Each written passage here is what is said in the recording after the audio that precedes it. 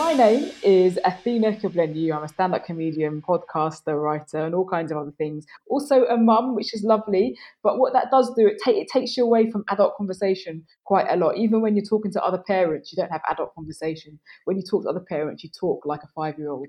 It's a very weird thing that happens, but it happens. So what I do to manage that is I invite my friends round to keep my company. We all know we can't do this. We've not been able to do it for a while. I have no idea what the lockdown rules are anymore.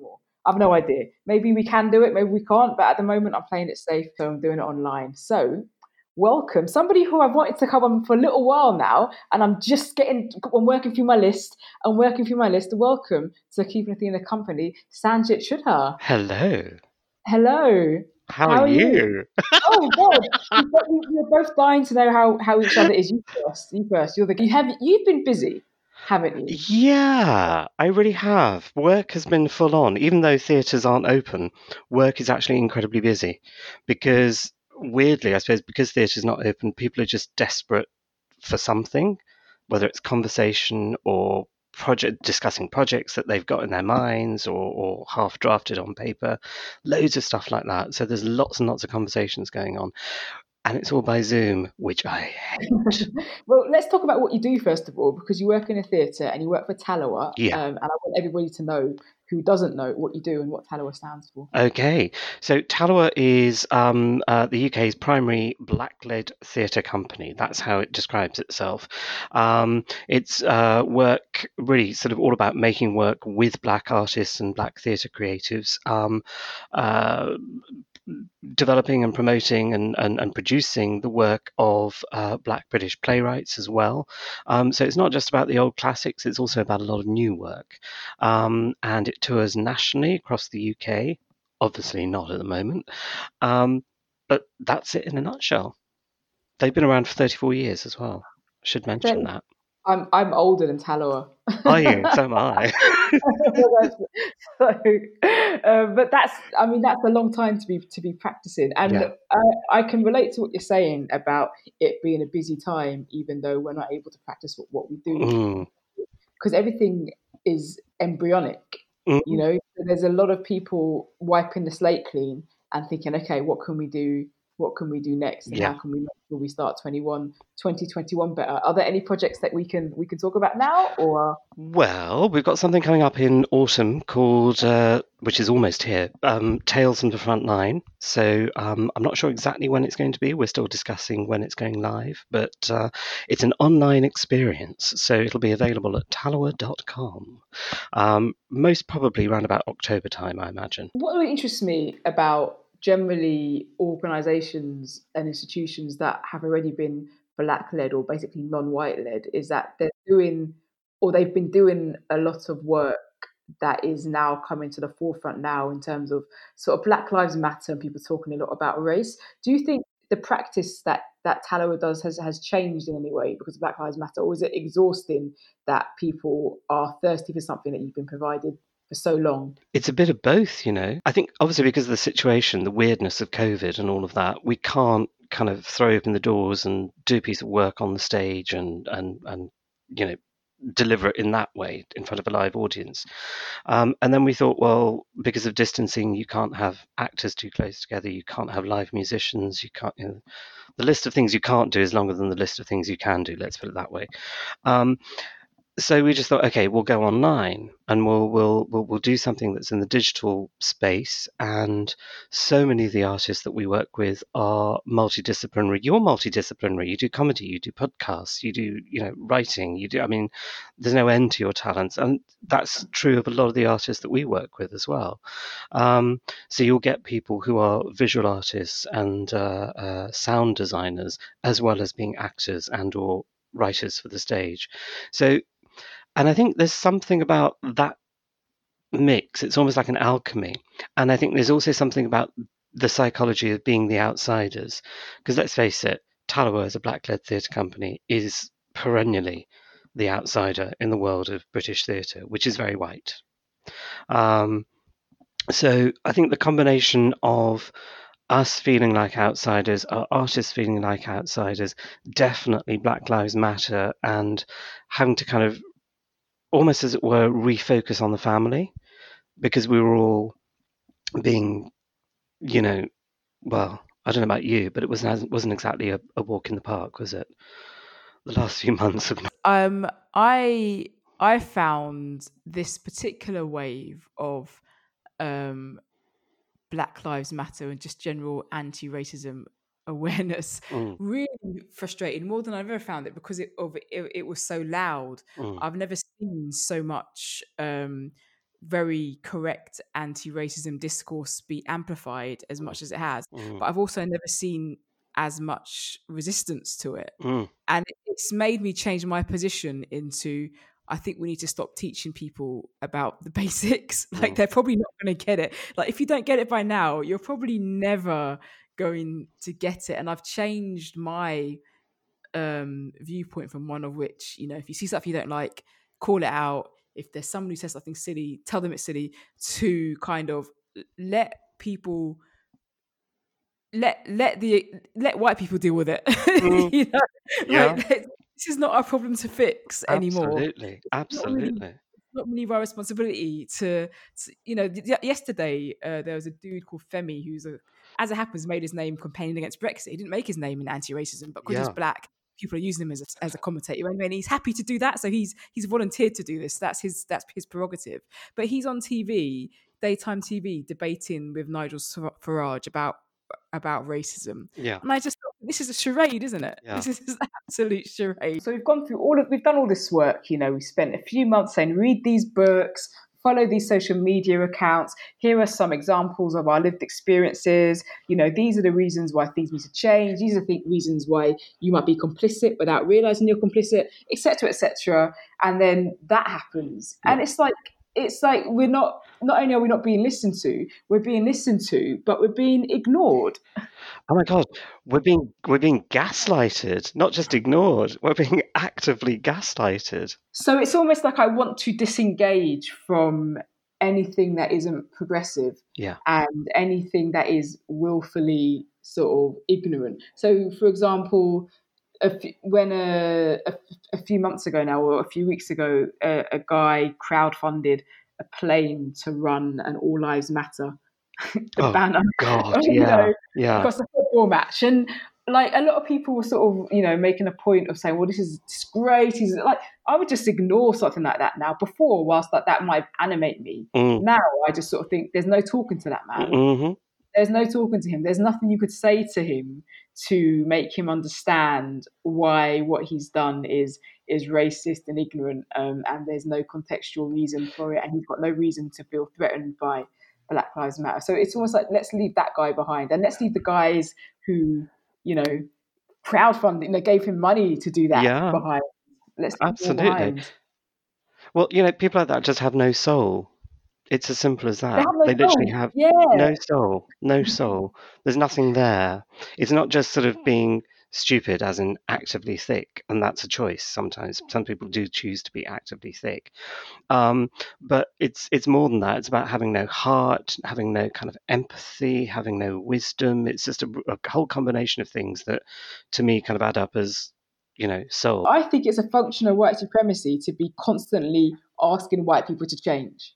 That the idea that we have this infinite amount of time to wait for change to happen is a function of white supremacy, because no white people don't wait. They start sending bombs in. If they don't like somebody, they do something about it. Even if people they don't like even if it's a highly unjustified emotion, they will do something about it. They'll invade. They will invent rules to prevent those, whoever they don't like succeeding. But when it's the other way around, it's like we have to wait forever. There's that really famous James Baldwin quote, which is like, well, how much time do you need? Do you need my great-grandfather's time? Do you need my grandfather's time? Do you need my time? Is it my grandfather's time? Is it my great-grandfather's time? So tell me how long, so at least we can have an end date on this. And that's how I feel now. The way I feel about it now is, and the way I describe it is, like, one of my favourite sitcoms of all time is Frasier. Yes. It's a great sitcom, and the reason why I say it's great is it's got no black people in it, and I still like it. That's literally nobody who isn't white is in that sitcom. I can't even think of anybody who's in that sitcom. Maybe in the background as supporting artists, but it's still a great show. And I watched it from the beginning till its end, and I watched repeats. And I kind of want to exist in a world where I can sit down and just write a Frasier. I don't want to write a response to racism. I don't want to write something that's quote unquote diverse. Yeah. I just want to write a really funny show. Yeah. You know? And why shouldn't you? Absolutely, why shouldn't you? Because white writers are writing black characters or brown characters, or cishet people are writing queer characters all the time, and that's okay. Exactly. So I guess what I'm saying is I want creative freedom now. Yeah. I don't want the bare minimum of, being able to wake up and not see a black person die on social media, being able to wake up and not see someone go viral because they've been harassed by the police, Yeah. and wake up and see statistics that again prove very clearly that we are unfairly treated. I just want full creative freedom. Now, I don't want to be in a room because I'm the Bammy. Oh God, that term, Jesus. It's what do you think about that term? It's ridiculous. It's basically putting everyone who's. Do you know? This is the problem for me with that term, because you've got black and minority ethnics. That's BAME or BAMI, or however you want to kind of. It's a stupid term, but what it does is it lumps together everyone who is not white. Everyone. So all of that diversity, all of those viewpoints, all of those souls, and different ways of seeing things and being are all just lumped together into one category. And that allows the category white to be the kind of the normal, the center around which everything else revolves. And it allows whiteness to have not just control, but also to have endless expressions of diversity and complexity, which are denied to this group, BAME. So that's kind of going back to what you were saying about, just wanting to write something just for the hell of it, because it's funny or it's good or it's interesting to you, rather than having to write a black character or a series of black characters or a series of situations involving black characters. And that's what BAMI does. It forces us into just one tiny little category. And I just think it's deliberate. It's an act of white supremacy writ large. It's completely deliberate, and it's also something worse than deliberate. It's now something that's been adopted by people without realizing what it deliberately does, if that makes sense. So it's used in ignorance. So some people say and use the term BAMI thinking that it's progressive of them. And it erases people's identity. There's a sketch show called Famalam, which is marked as a black sketch show, and it recently put out a sketch. This isn't the first time it's put out a controversial sketch, but the sketch is basically Jamaican people doing countdown, and it basically, the joke of the sketch is that the Jamaicans act like quote unquote stereotypical Jamaicans, right? Now the defense of this sketch by the BBC, well, black people made the show, so we'll defend it. They're allowed to say that, and it's the idea that, well, they're all black, so it's one experience, isn't it? Right? They can talk. They can make that, and it's not problematic. And I found that even more racist. The idea that we don't hold black people to the same standards we're trying to hold non-black people to, because, well, you're all the same. Like, no way. Like, listen to people who are Jamaican, and I'm not Jamaican. I'm from the Caribbean, but I'm not Jamaican, are saying we can't. This is not for us. You got it wrong here. And rather than be open to that feedback, it's like, well, it's a black show. That's really regressive. I mean, actually. completely. I remember somebody calling me a slumdog millionaire when that film came out, because in their minds, all Indian people were slumdog millionaires, and they didn't think that term in and of itself might actually be really offensive. I never mind to a posho like me. I mean, for fuck's sake. Oh God, I'm sorry, I just swore. Sorry. Oh, I thought you were going to apologise for calling yourself a posho.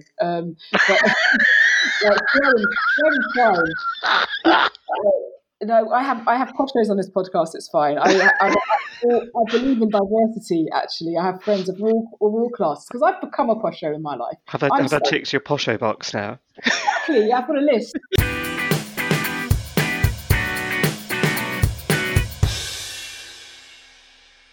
Oh my God, have you seen the all the furore about Argos at the moment?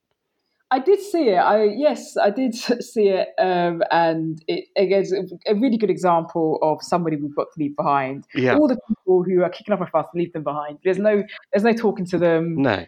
There's no, if they're not gonna, if they want black people as their audience, well, I'm not gonna go and shop there. And it's like where have black people been shopping? Literally, Exactly. we've been watching white family after white family buy their, and like it's Argos. You know, do you know the funny thing is I don't think Argos give a toss whether they shop there or not anyway. That's how you know a company's doing really well when you see black people in the adverts. You got profits. Yeah, You're making money. You don't have to worry about your profit margins. And I'm glad because of that you're diversifying your representation. But yeah, the Fury. Some half of me wants to think it's a minimal amount of people creating a maximum amount of fuss, but the other half of me knows that that's not true. There's a real sizable chunk of the population that doesn't like to see people who aren't white yes, anywhere. absolutely. There's no mistaking that. I mean, we had an election Yeah. where people were given a very clear choice to make, and people talk about Facebook and algorithms and fake news and blah blah blah and the Daily Mail and all this stuff. But like, people have brains. Yeah. They're not zombies. It wasn't Facebook that went and cast that ballot. It wasn't the Daily Mail that went and cast that ballot. It was a person. They actively went to the polling booth and they voted that way. But again, it's a function of white supremacy to have sympathy Mm? for these individuals. It's like, well, it's not them, it's the Russians. It's like, well, the Russians can't vote. And then there's that phrase. This is like BAME. This is the other one that really, really annoys me. The white working class.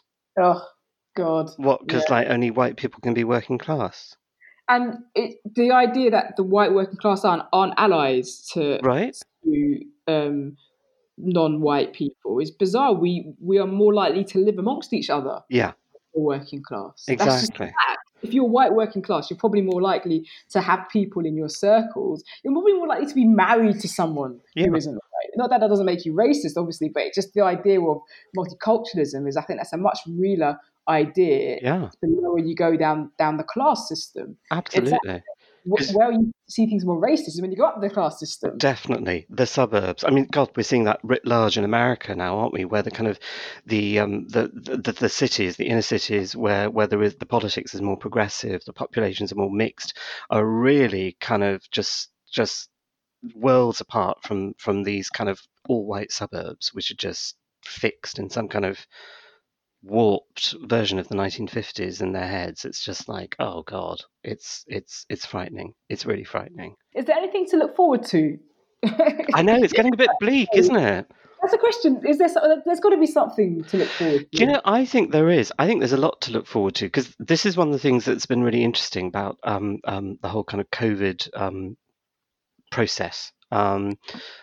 And all the artists that we've been speaking to, all of the work that we've been seeing people developing, we've seen theatre people migrating to online, all of that kind of stuff.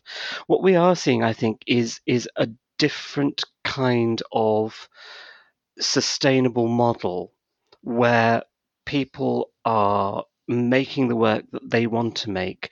They're not, certainly in the world of theatre, they're not asking buildings, they're not going to, I don't know, I'm just going to name a name, the Birmingham Rep or something like that, and kind of going, can you help me make this? It's like, no, sod it. They're just making it. And then they're just out there. They're talking to TV companies. They're promoting it themselves online. I think there's been that real sense that actually the old production models of content creation are actually kaput. So just make whatever you want to make, however you want to make it, and take it from there.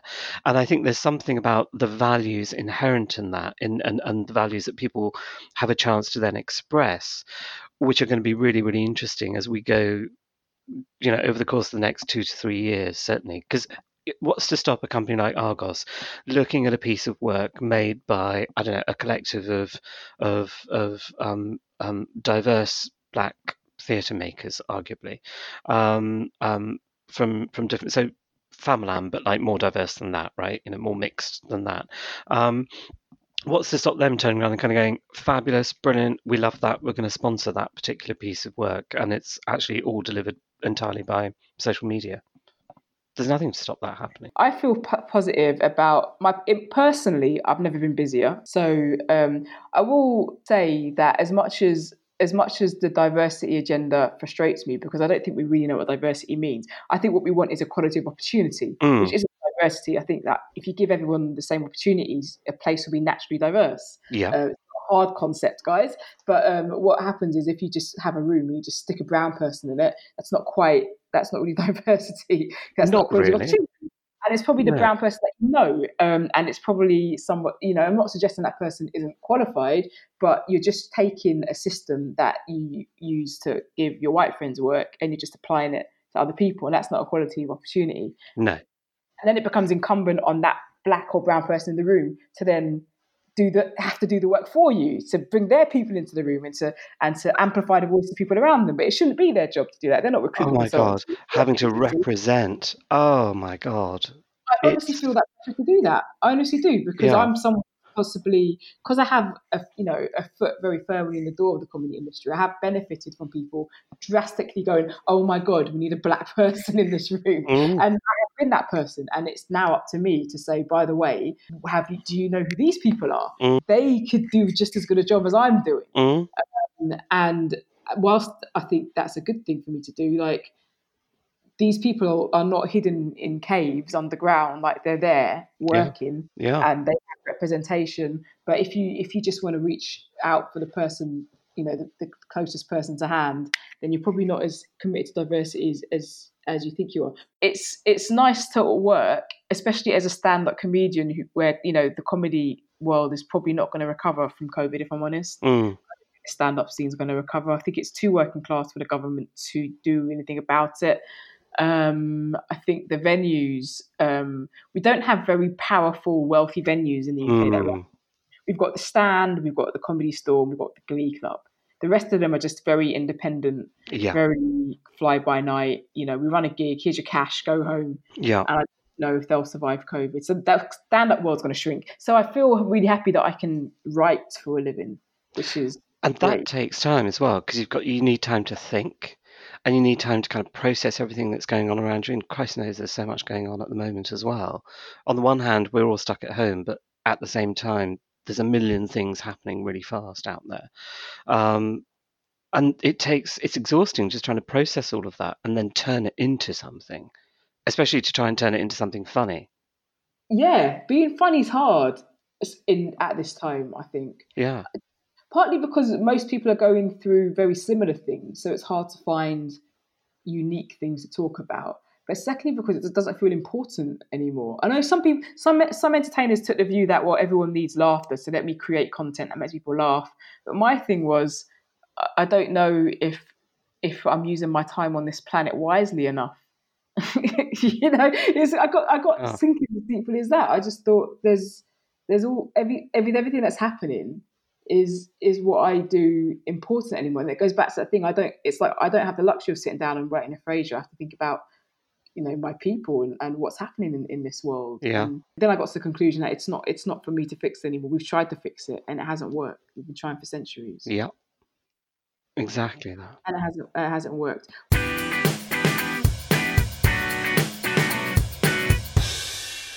Whilst I'm talking to you, I want to talk about where we both come from. Oh, yes. We both have something in common, is that we're both from the Indian diaspora. Yes. I still haven't decided how to say it. I am Guyanese Indian or half Kenyan Indian. Yeah. And I've got a theory that people from the Indian diaspora are the best cooks. Do you know, I agree. I just sort of think the cuisine that has evolved, that mixes, because I think Indian cuisine, along with Italian cuisine as it happens, but definitely Indian cuisine is the best cuisine on the planet. But when that's mixed with other stuff, it's like supercharged. Yeah. It's supercharged food. Yeah. And I know you love food, and you write about it beautifully on your blog. I'm obsessed with food. I'm obsessed with food. Do you know? I mean, I think part of it is also because I'm from the I'm sort of from the Punjabi Indian diaspora as well.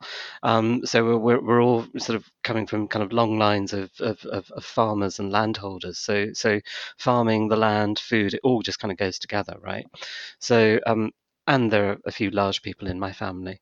I don't think I inherited the large gene, or not, certainly not the super large gene, but certainly over the last few months I've got larger. Let's put it that way. Um, but it's there, and I think there's something also about the diaspora experience because you kind of take the food culture and which is adapted to the things that grow in that particular part of the world. So arguably, in my case, Punjab, North India. But then you land up in Kenya, so suddenly you're encountering things like maize and yams and just sort of pulses and grains and greens that you just wouldn't normally encounter. So you have to kind of adapt what you're making or the way that you make it in order to suit the flavors that are there. So that changes it again. Then, when we moved to the UK, there was a whole sort of, my mum had this thing about kind of going, oh, I can't use fenugreek and I can't use asafoetida and I can't use, this, that, and the other because the smell's too pungent. And the neighbours all complain. And we were all like, fuck the neighbours. But mum was like, no. So we kind of like lived with relatively bland food for a few months.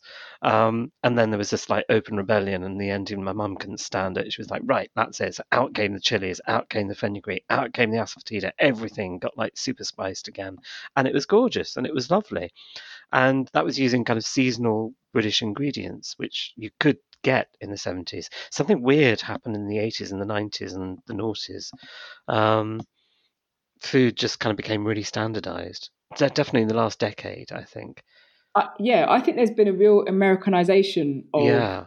kind of British food culture, and it's actually robbed Britain of its food culture, because I think there was a British food culture. Yes, We there know it. was. There was. When you watch the British Bake Off, you see it. You see all these recipes and these traditions that we've had, and we've Yeah. lost because we've kind of gone down the American route of food supply Oh and my consumption. God. If there's like another bloody food market that pops up with 6 identical looking white guys with beards making burgers, I will do something appalling. I mean, it's like, stop already. Yeah, we get it. You make burgers, but you can do more than that. But they're ostrich burgers, and you just sort of think, it's still a It's like burger. you It's the same. you can do more than that. Why? If you're from Scouse, make Scouse or Lancashire hot pot or amazing kind of curd tarts from Yorkshire and all that kind of thing. There are so many things that are part of. Do you know? I think it's also to do with the erosion of working class communities, because I think a lot of working class communities preserved that food culture. Yeah, I totally agree. Like when my mum first came here, she made a real effort to learn how to cook all that stuff, like loads of pies and loads of desserts, and she bought all the Mary Berry cookbooks and learned how to do kind of quite traditional British things, because she was in a working class environment, and that's the food she saw around her. But I think if you were to come into the UK now, you'd probably find it hard to understand, okay, well, if I'm here, you want us to assimilate so bad, well, what should we eat? I think there's a real contradiction with kind of the political message that comes out with kind of, immigrants should assimilate and they should be more British, but then no one's done more to erode kind of what's actually beautiful about Britishness. There is beauty about Britishness. It was, as outside of the colonization and racism, there was culture here, Yeah. but no one's done more to erode that than the people who are saying that people who come here should adopt it. Absolutely. Bizarre. Absolutely. And I think and again, that's probably where a lot of the anger comes from, and just the sight of black people or the sight of brown people is just like enough to kind of ignite these embers and turn them into flames, because actually there's nothing else left for those people. Yeah, not easily accessible anyway. No. Because you go to the supermarket and it's just All the big British companies have been bought by American ones. You Yeah. can't buy dairy milk anymore and feel patriotic. What have we got? Yeah, you're just left with sort of bacon, which is Mm, Danish, and chips. Chips mm. is all that's left. And then you have to, when you buy fish and chips, you're buying them from a Turkish guy. So, Oh my God, exactly that. We had down here in Southeast London, there was this crowd-funded hipster fish and chip shop that opened up, attached to a bar and cafe called London Particular. Um, and it was very sushi, and they all kind of had these little sort of beer battered, fish and chips and all that kind of thing. But like the fish portions were tiny, right? And you paid something like 15 quid per portion for like child portions, mm, basically. And it was all very nice, but it was like, Christ, it used to cost 15 quid, and that'd be like two huge portions is what we used to get, and from the old-fashioned chippy that closed down. Anyway, this place rapidly became unsustainable. Certainly, like about when the kind of the big recession hit. I think it was about 2010. They just kind of folded basically, or maybe it was 2012. 2012. They lasted a little while, then folded. Um, and hey presto, wave not wave of immigration, I should say, but changes in the makeup of immigration into the area. It's becoming a bit more Turkish, but maybe a little less Vietnamese, that kind of thing. And suddenly, boom, fish and chips, the most amazing fish and chips, priced at £7.50 a portion, exactly. and they're big And I bet you get again. so much by the end of it, you feel really sick because Yeah, you should always feel yeah, comfortable after you've had fish, like proper fish and chips. You should always feel like, oh yeah. my god, that's it for the day. I'm retired. That's the That's point. exactly the point. All that batter, all that grease. But the beautiful thing about fish and chips is like beneath all the grease is something like beautifully healthy. And that's what Britain is Mm, like. I think beneath all of the crap, there's probably like a nice soul here.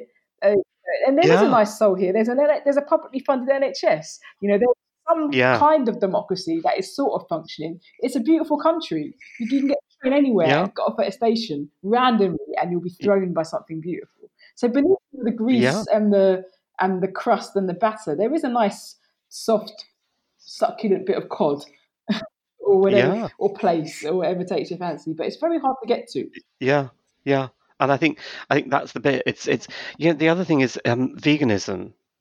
Now, and I don't mean this in a kind of a negative sense. I've got nothing against vegans. Some of my best friends are vegans. I'm not, but hey, I'm like judge not. Let people do what they want to do, and I respect why people are doing it. And actually, it's true. We should eat less meat, or at least eat higher quality, more responsibly kind of you know sourced and grown stuff. But I see so many, not all, but quite a few of my friends who've kind of adopted veganism as a life choice, or as a food choice, and they buy all of this ready-made stuff from supermarkets. I'm like, have you any idea how much processing that crap's gone through? Oh, we have to really educate people about just because there's no meat in it doesn't mean it's good.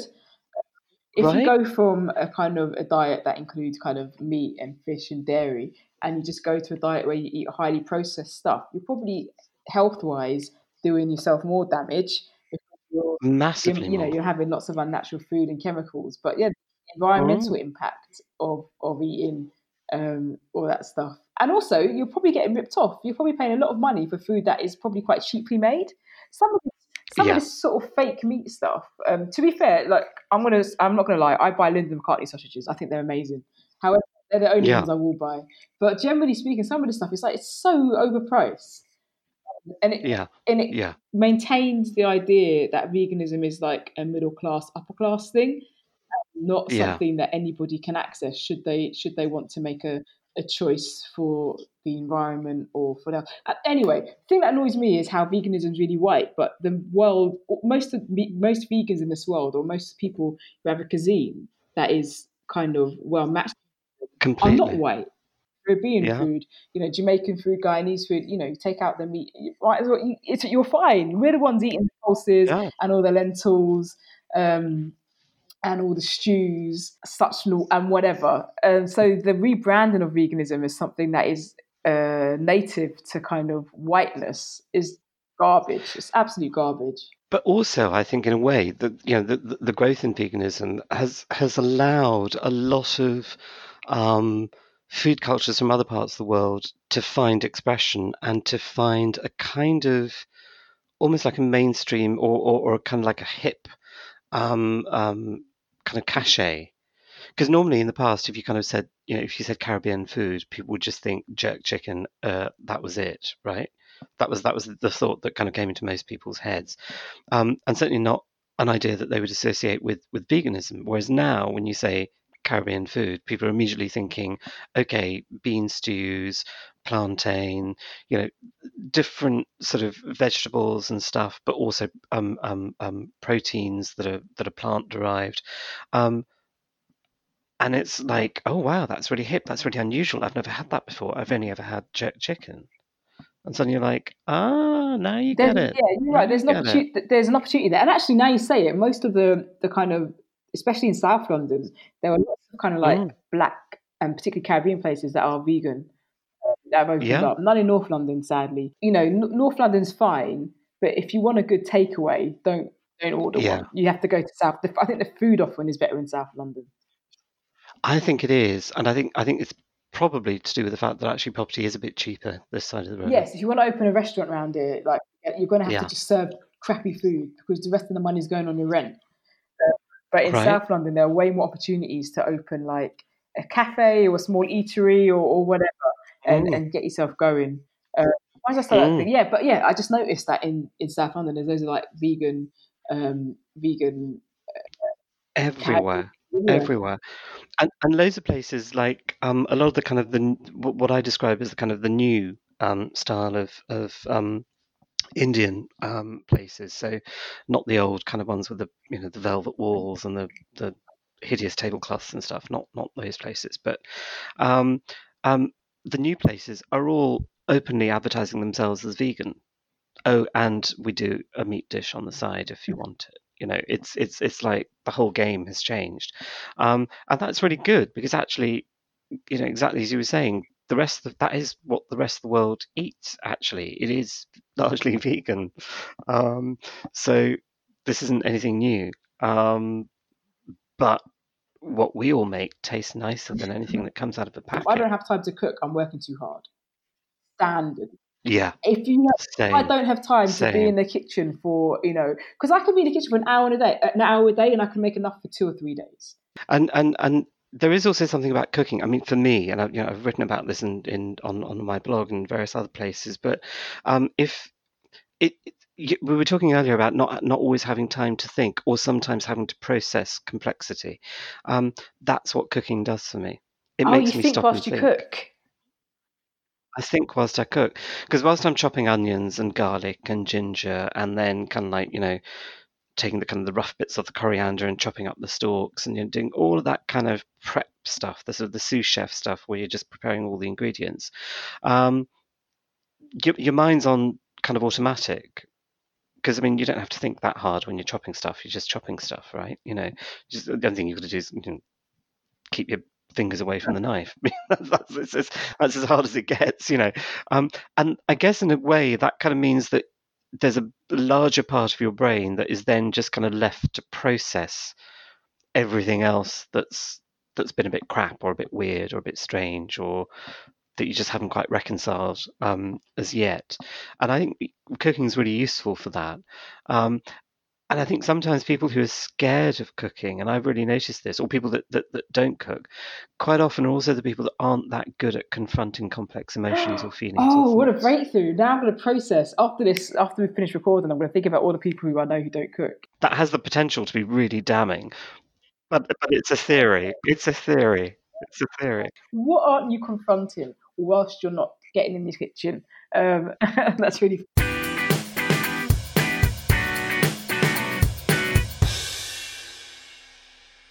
I did want to talk to you about one Mm. more thing, and that is your beautiful Mm. Instagram account, which documents your travels. Do you have a rail card or something? Like, what's going on? How can you afford this? The train fares in this country are ridiculous. You get about, don't you? We do. We do. But you know what it is? I mean, we have a car, And I know that, we're not supposed to rely on the combustion engine, but it's the thing that's kept me going throughout the last 6 months, in all honesty. And we also work 4 days a week. So Fridays are the day when, whilst everyone else is working, we can just escape. So we just escape to the countryside, or we kind of go and see something or do something. I don't know. And then we always have this thought in our heads, towards the end of the day, we're always like, no, there's got to be a bonus trip. So you've kind of like got to go slightly out of your way by 45 minutes or 30 miles or whatever, and go and see something else and then head home. So it quite often, just that one day turns into like 2 or 3 amazing experiences, which when you document them on Instagram just looks gobsmacking. But actually, all I've done is go to Hastings and then stop somewhere else and then come back. Everyone's been talking about staycations. That's the word of the summer, right? Like, you've got to stay home and go abroad and stuff. And I used to cycle a lot. So I don't know if you know this, but I used to. So you were driving to these places. I used to ride to these places. I've ridden to Whitstable. I've ridden to Hastings, actually. I've ridden to Brighton. It's quite a popular one. Oxford, blah blah blah. So by the time you've got there, there's nothing to do. God. It's taking you 6 hours to get there, right? So it's not like you can go and explore a castle or pick strawberries, but when you cycle, it's the getting there that you love, the scenery, all that stuff. And I don't do that so much these days due to with the baby and work and stuff. But it makes me, yours accounts as one of the ones that reminds me how much I used to like getting out of London. Oh, it's so good for the soul. Where should I go this weekend if I'm free? Where should I go? Let's put it on the. Where should you go? Oh, Mersey Island in Essex. Mersey Island? Yes. Okay, I love it already. When you first said Mersey, I was like, can we go somewhere closer, please? Yeah, no, not Liverpool, no. Mersey Island, MERSEA Mersey, Island. Okay. It is gorgeous. It's a real hidden gem, and it's quite a drive to kind of get there. But if you're in North or Northeast London, you shouldn't have a problem getting there, because it's much more easily reached than it is from us down south. And the island itself just has these stunning, I mean, I kid you not, gobsmackingly stunning Edwardian and Victorian houses, which are all a bit ramshackle. They're kind of loved, but they're a bit ramshackle. And then some of them have been discovered, and you've kind of got the footballers' wives thing going on. They're done up just that little bit too much. And they've kind of got LEDs all over them and that kind of thing, so which is kind of morbidly fascinating on one level. And then they've got gorgeous old-fashioned fish and chip shops, old churches, and the whole island is kind of like barely above sea level. So there's something really precarious and marginal about the whole space. It could, it just takes one storm surge and it could, like, boom, it could be gone forever. But somehow it's managed to survive. And to reach it, you have to kind of drive along this causeway, and there are times where you can't because it gets flooded. So it's a magical sort of place, because you kind of get the feeling that at any moment it could disappear or change. So basically, go there now before it doesn't exist because of climate change caused by people all the time. I've written it down because we're going to go. Me, the little one, and the other half, we're going to go because we need to go places. We've been stuck in the house all day. We take her to Tesco's and she's ecstatic. Do you know? All that stimulation, So we need to get her out. And it's peaceful. It's peaceful, but it's also really, really lovely. And it's not up itself. Well, it's Essex, isn't it? It's never going to up itself. It's Essex. That's about as down to earth as you can get. Exactly. And I think there's also something about, we were talking about how there is a soul, in people, and sometimes you just have to kind of, I don't know, sometimes we struggle to find it, but it is there. And I think there is something about that part of the world. There is a bit of soul, and maybe it comes from the very fact that everyone there kind of knows that their lives are all a bit precarious. And one big wave and it could all be over. So they're all much nicer to each other. I think there's something to be learned in that, because our lives are all precarious. We all, okay, fine, we don't live at sea level and we don't have the threat of erosion or flooding, but generally speaking, like, life is precarious, as COVID is showing us right now. And we don't need to have the threat on our doorstep to learn how to be civil. Absolutely. Which feels like a nice sentiment to end this, really, which feels sad because I want to talk to you more. Thank you for coming to keep my company. It's been a delight. It's been delightful. It's been edifying. Do not forget to claim your plantain voucher at any time. Anytime. You know, middle of the day, middle of the night, you're coming back from a very long drive down from Merseyside, just knock on my door. There's always plantain in my house. That voucher is yours. I might not be happy. You know, you won't get plantain with a smile if you turn up. A voucher. I can't deny you, but so anytime you are welcome. And it's been a pleasure. Thank you. It's been a delight. Thank you so much for having me.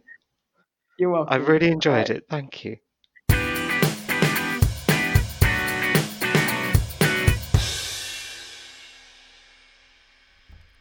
So that was Sanjit Shudher. Thank you, Sanjit, for coming on to my podcast. I hope you enjoyed that chat. Like I said, come around for plantain anytime because I owe you a plate. Sanjit's amazing. He's a real credit to the creative community. He's worked in the arts for a long time and he is a wonderful cook. So my kind of person, really loves the arts, loves to cook. So he's great. Please do read his writing on his blog. I will post a link to it in the description of this podcast. His blog's great. He writes about all kinds of things and he does include a few of his recipes as well. I recommend you try them out. This man knows his way around a kitchen. Guys, thank you for listening. Thank you for supporting. If you like this podcast, you know what to do. Comment, like, share, whatever, all the usual stuff. Pass it on to a friend. I'm sure they'd appreciate hearing this too.